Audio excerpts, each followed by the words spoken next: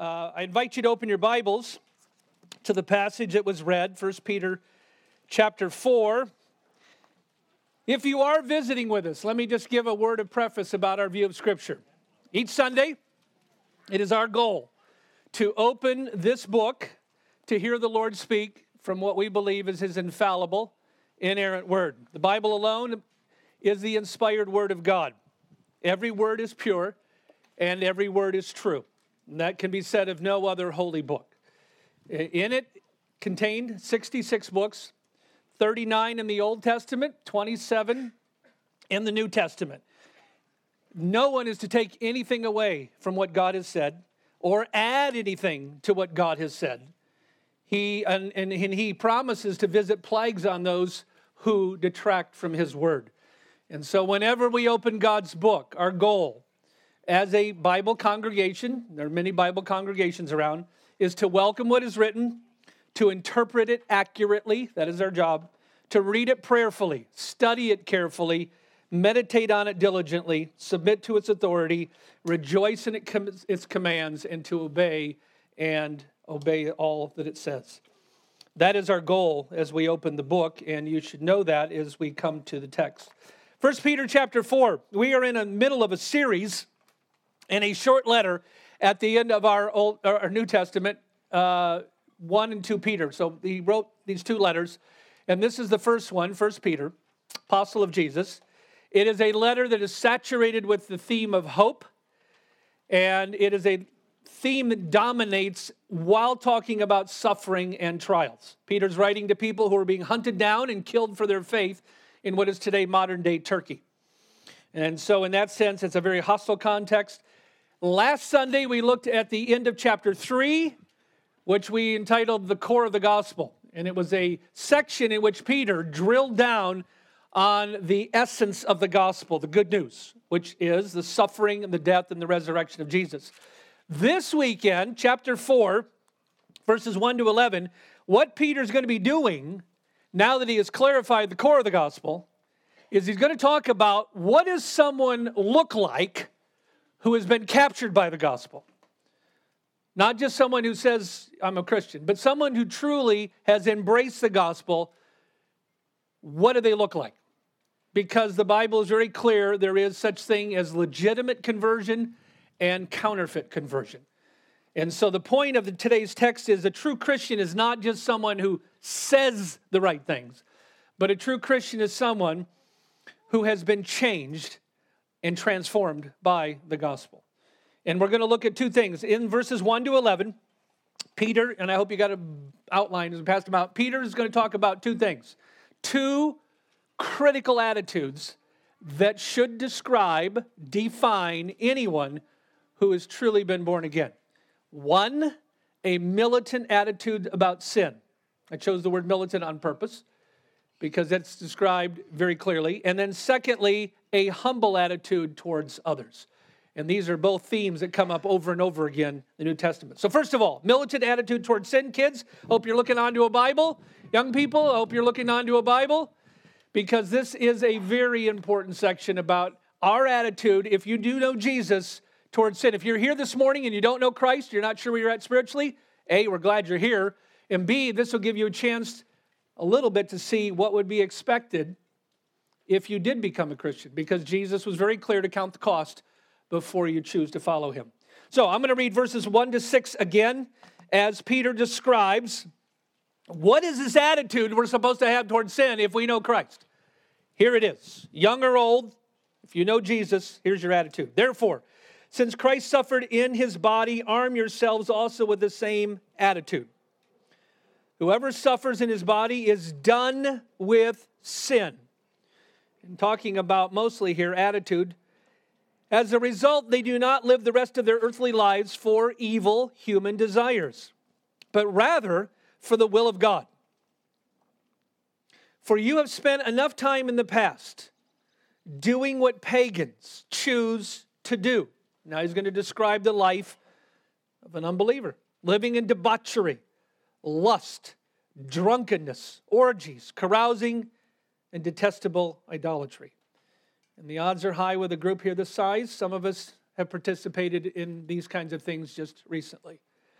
They are surprised that you do not join them in their reckless, wild living. And they heap abuse on you because you don't. But they will have to give account to him who is ready to judge the living and the dead. For this is the reason, the gospel, which we learned is a Greek word that means good news. This is the reason the good news was preached even to those who are now dead, so they might be judged according to human standards in regard to the body, but live according to God in regard to the Spirit. So the picture, as you look at those 6 verses, the picture here is of a soldier. That's why I picked the word militant. Not only how it's pictured, but then the attitude described. Pictures of a soldier and his equipment who arms himself for battle. One of the statements that's often used in the Christian world, I think it's very good. We are called, if you know Christ, to a battlefield, not to a playground.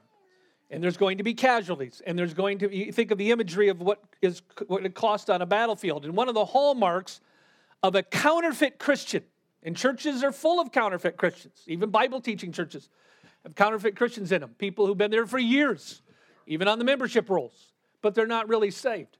One of the hallmarks of a counterfeit Christian is a casual attitude towards holiness. Casual, not that they would admit it, but a casual attitude towards obedience. Back in the 1970s, a secular psychiatrist, Carl Menninger from Kansas, stunned the therapeutic world when he published a book called Whatever Happened to Sin. I don't know if you've ever seen it. It's a fascinating book to flip through and read. Whatever Happened to Sin? And at one point in the book, first of all, he says, we need to get back to the concept.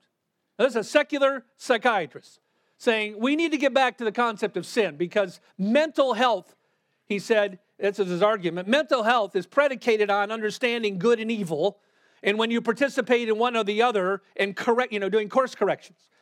And then at one point in the book, he has the audacity to take on preachers. And he says, preachers in our land, this is in the 1970s, have soft-pedaled sin.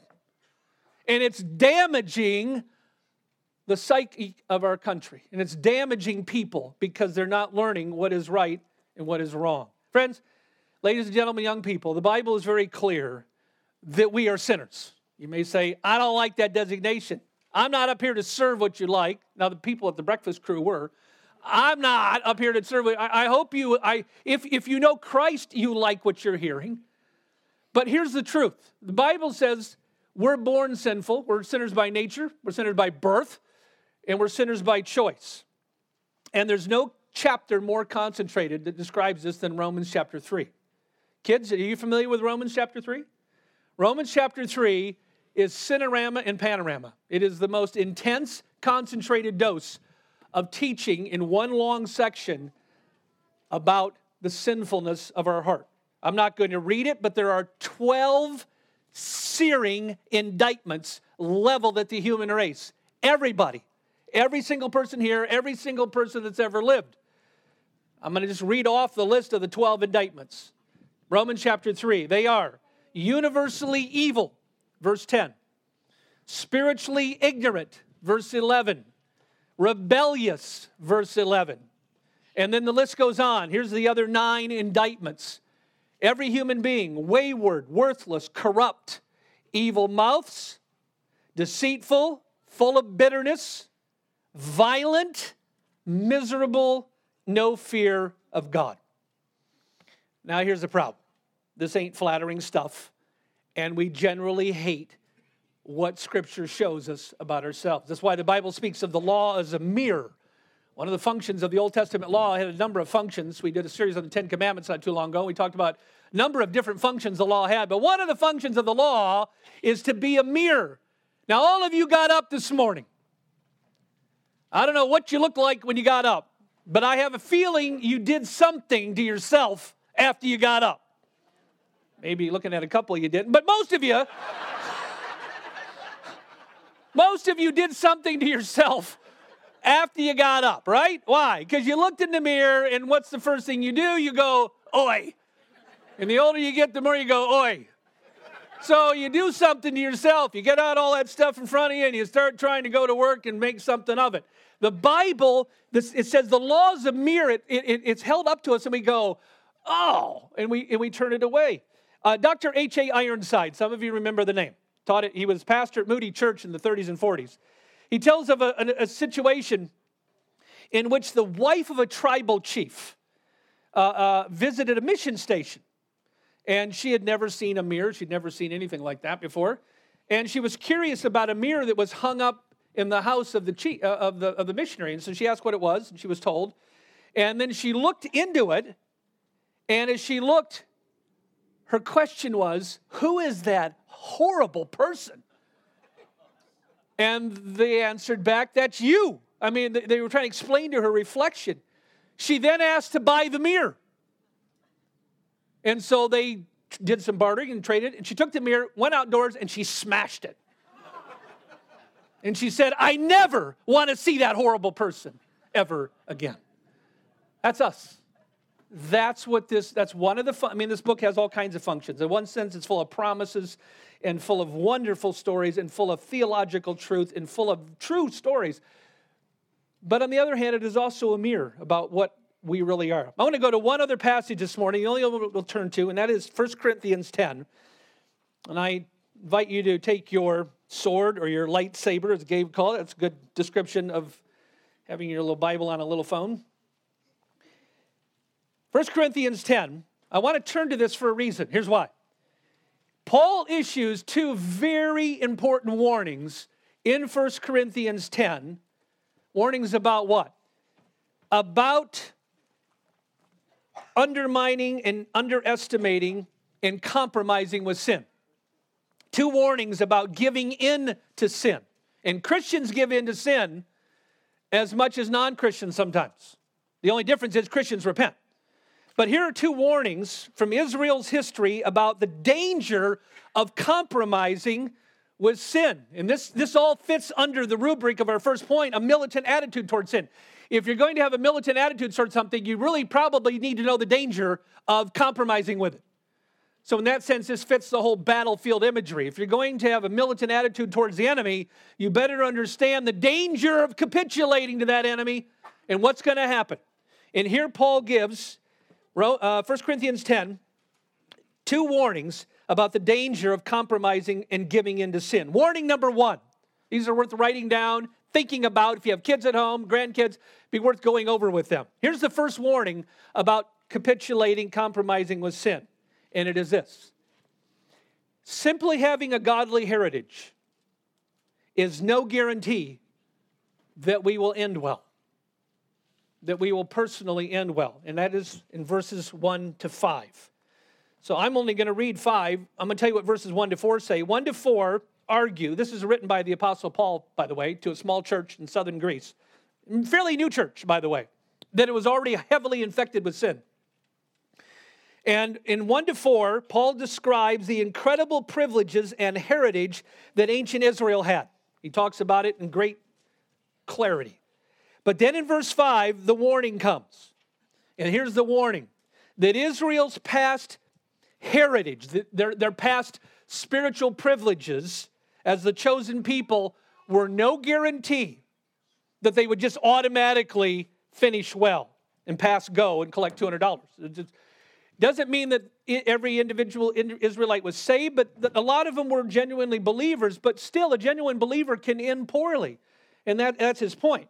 So it is no guarantee just because you've been born again or just because you had a great camp experience or maybe because you've walked with the Lord faithfully for 20 years that you're automatically going to end well. And he says that in verse 5, the first part of it. A godly heritage is no guarantee against eventual spiritual apostasy or rebellion or discipline or disobedience. In 5a, after describing all these incredible privileges, he says, nevertheless, God was not pleased with most of them. And so the point is, past spiritual accomplishments, even past obedience, and even if you're genuinely saved, is no guarantee that you will necessarily finish well and keep your reputation intact. Warning number 2.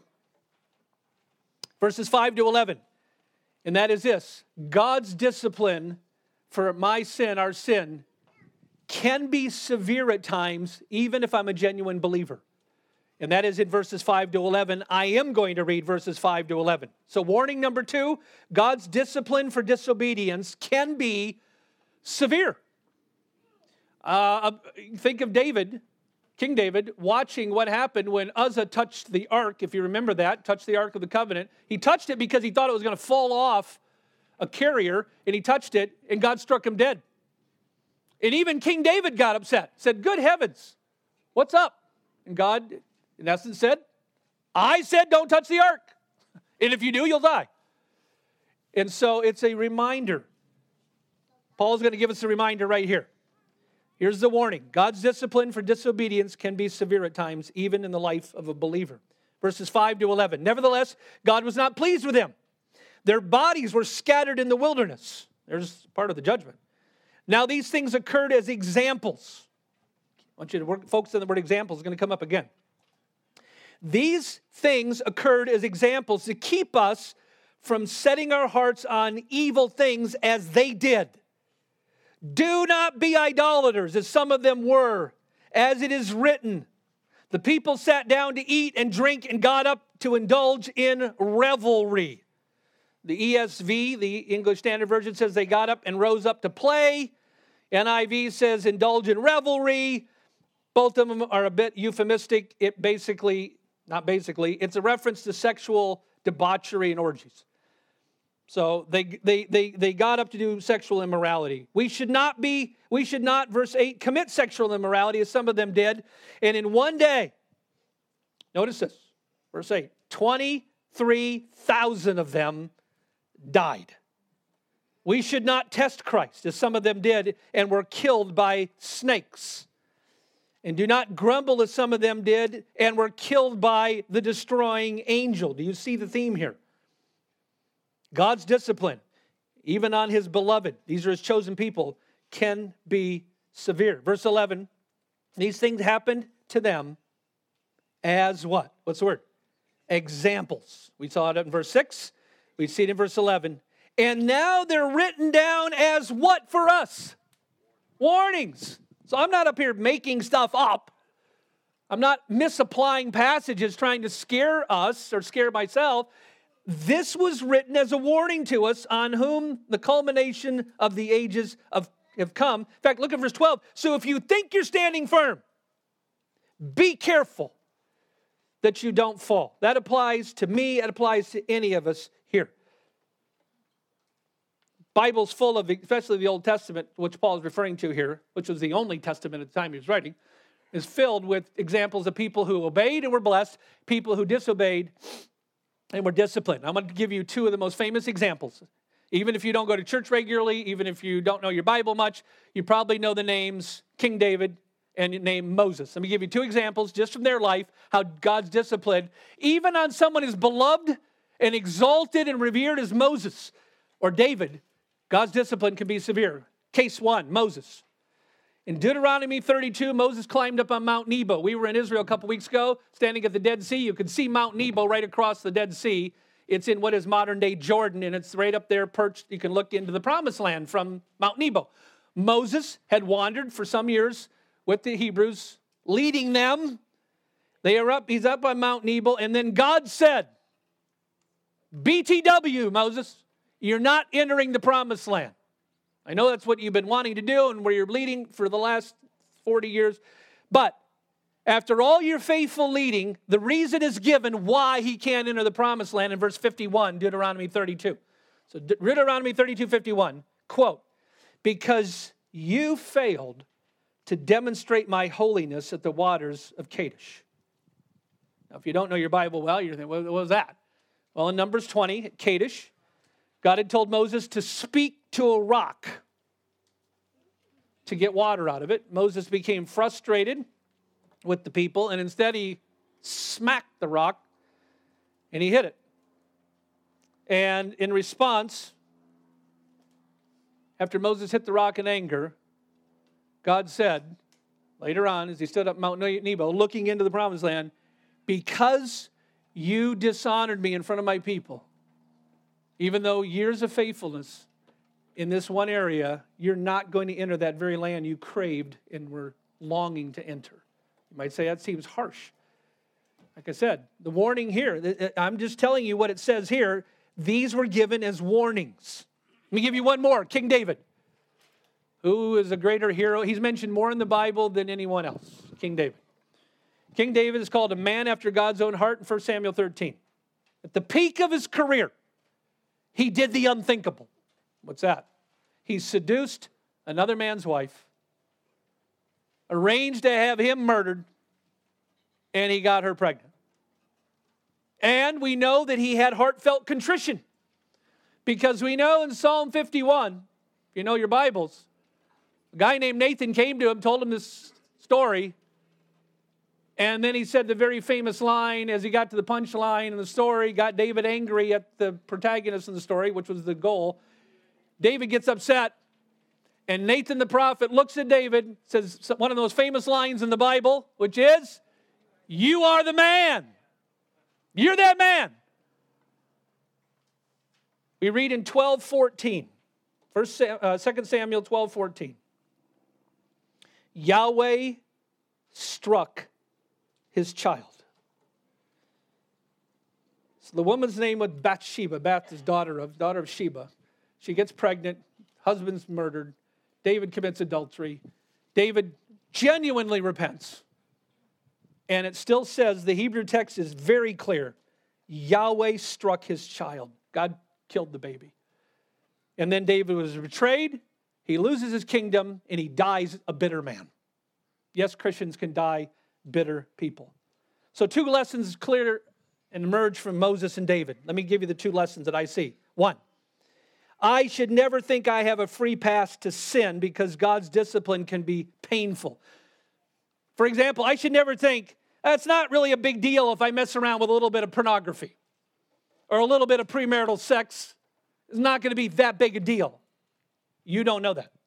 And number 1, it's forbidden. Number 2, you can deal with guilty conscience. But number 3, unpredictable, quote, quote, is how God deals with sin sometimes from our perspective. And we have no idea what he might choose to do. I should never tell myself, it's not a big deal if I verbally abuse my spouse or if I cheat in my marriage.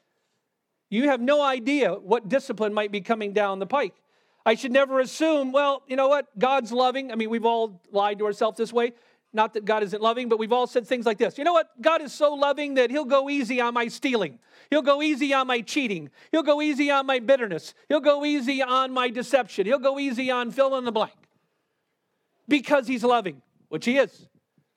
And then we lie to ourselves saying, but so he'll automatically go easy because I'm one of his favored. Second lesson coming out of Moses and David in this whole warning thing is that hear this. Young people, hear this. The consequences of forgiven sin can be life-altering. The consequences of forgiven sin, I didn't say unforgiven, I said forgiven sin can be life-altering. When we step outside of God's spiritual and moral boundaries, we will pay a price sooner or later. There's no getting away from it. You might escape it for a while, but you will pay the price eventually. And if not in this life, in the next life, but usually somewhere in this life. And sometimes it can involve discipline that is not reversible.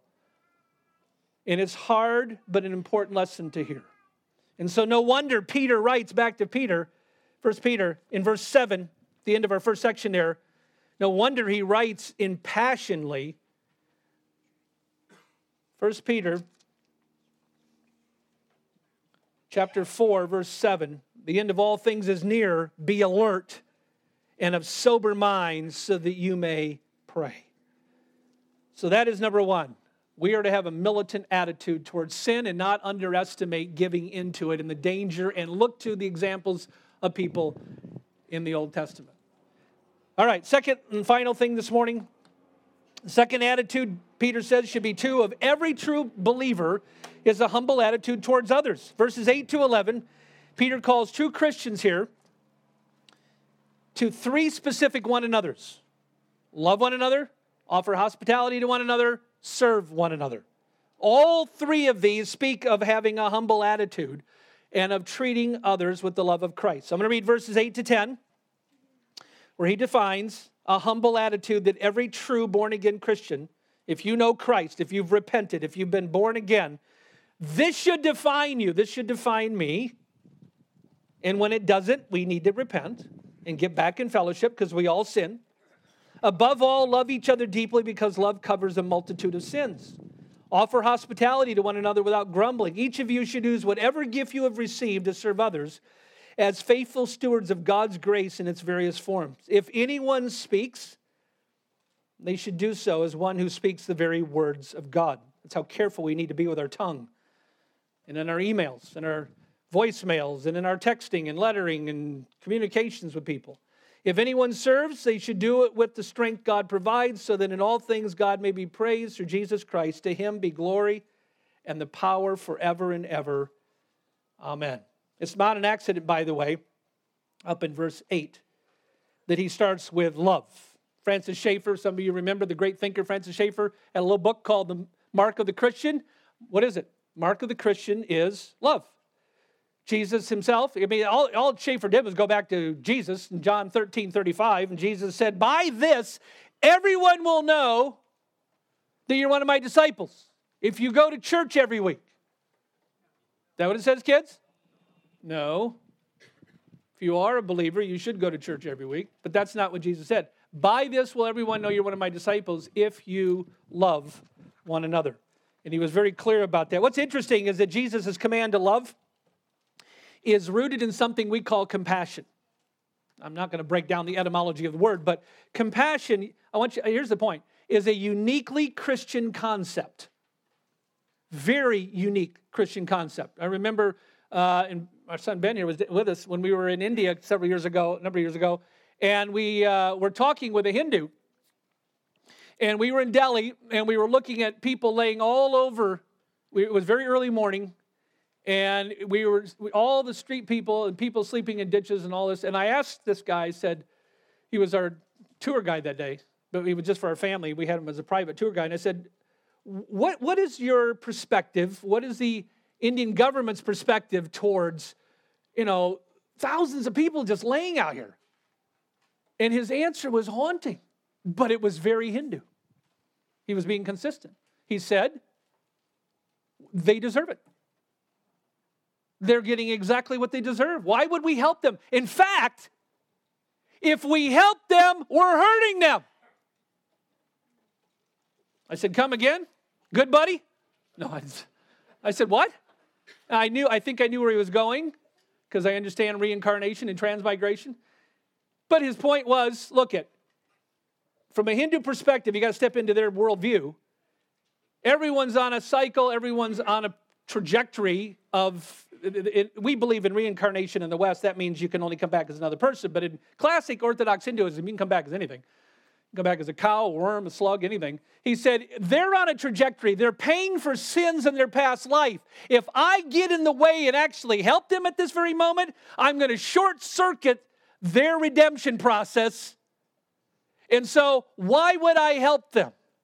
They need to suffer and lay in the ditch and rot because they're paying for sins and they're working out their salvation. Ladies and gentlemen, young people, ideas have consequences.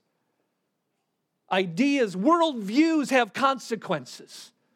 And as sincere as this guy was, and as charming and lovely, he was a very good tour guide, very nice guy.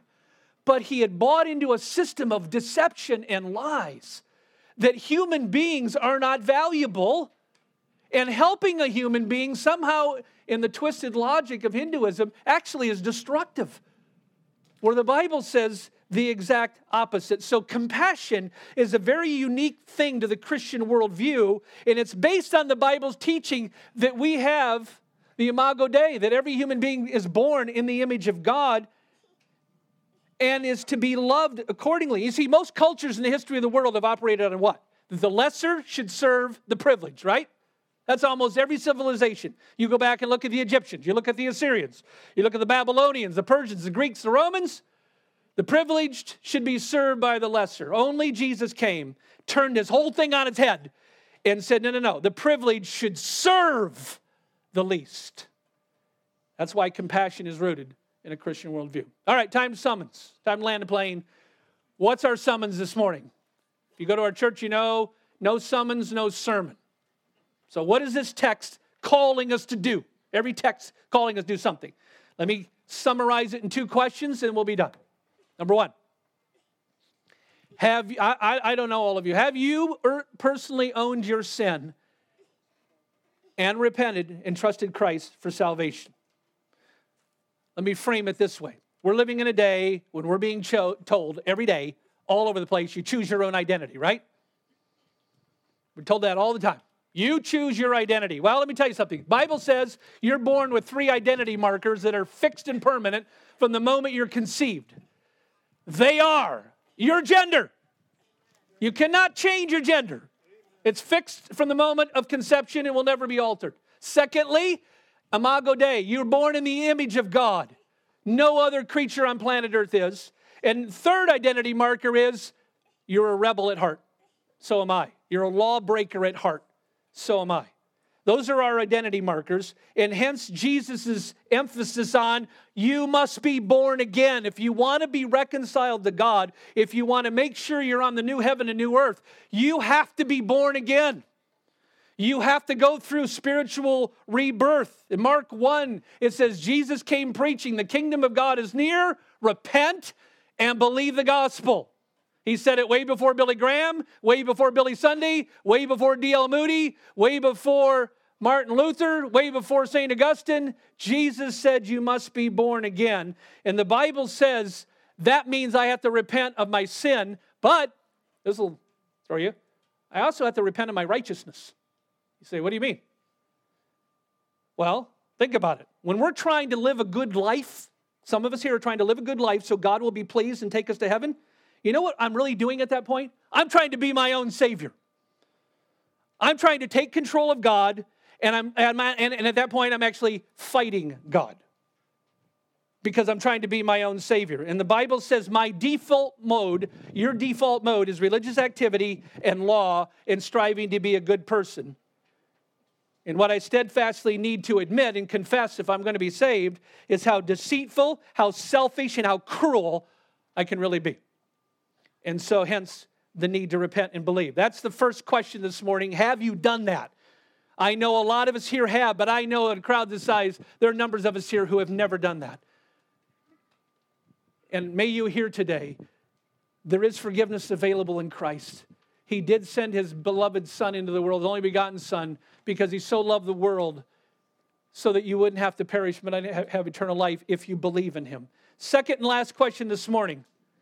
If you do claim to be a true Christian and if you claim to know Christ and you say, yeah, look, I'm born again, then the question to you and I is, are you pursuing holiness? Jerry Bridges, one of my favorite authors, went to be with the Lord a few years ago, wrote a classic. I've shared from this classic a number of times. I read this as a teenager. I still dip into it regularly. The Pursuit of Holiness, it's a classic. But he has a great quote, and it stings a bit, but it says this: the only safe evidence that we are in Christ is a holy life. It is not those who profess to know Jesus who will enter heaven, but those whose lives are holy. Jesus said, quote, not everyone who calls me Lord will enter the kingdom of heaven, but only the one who does the will of my Father in heaven. And so the Bible reveals a big difference between the biblical gospel and what I would call the American gospel. What's the American gospel? It's all over the place. American gospel says this: have your best life now. And as I've said before inside, if this is your best life now, you're going to hell. If this is the best it gets, that means on the other side of the curtain, it's going to get worse. So that's a completely ungodly, unbiblical concept. The Bible says, the American gospel says, God wants you to be fulfilled, God wants you to be happy, and he issues no demands on your life. The American gospel is no sin, no need for a savior, sit back, relax, no summons to holiness. The biblical gospel says no, die to self, serve Christ, and discover the joy of being forgiven. You can be forgiven of all that stuff that weighs on you. And so I close with this promise from Scripture, Psalm 84:11. Hear this, church, as a promise from God if you know him and love him. No good thing does God withhold from those who walk uprightly. Psalm 84:11, no good thing does God withhold from those who walk uprightly. Amen? So many of us here could testify to that. Father, thank you for Peter. And thank you used somebody like Peter to write this letter, who stuck his foot in his mouth all the time, who was such a doofus on the one side of the cross.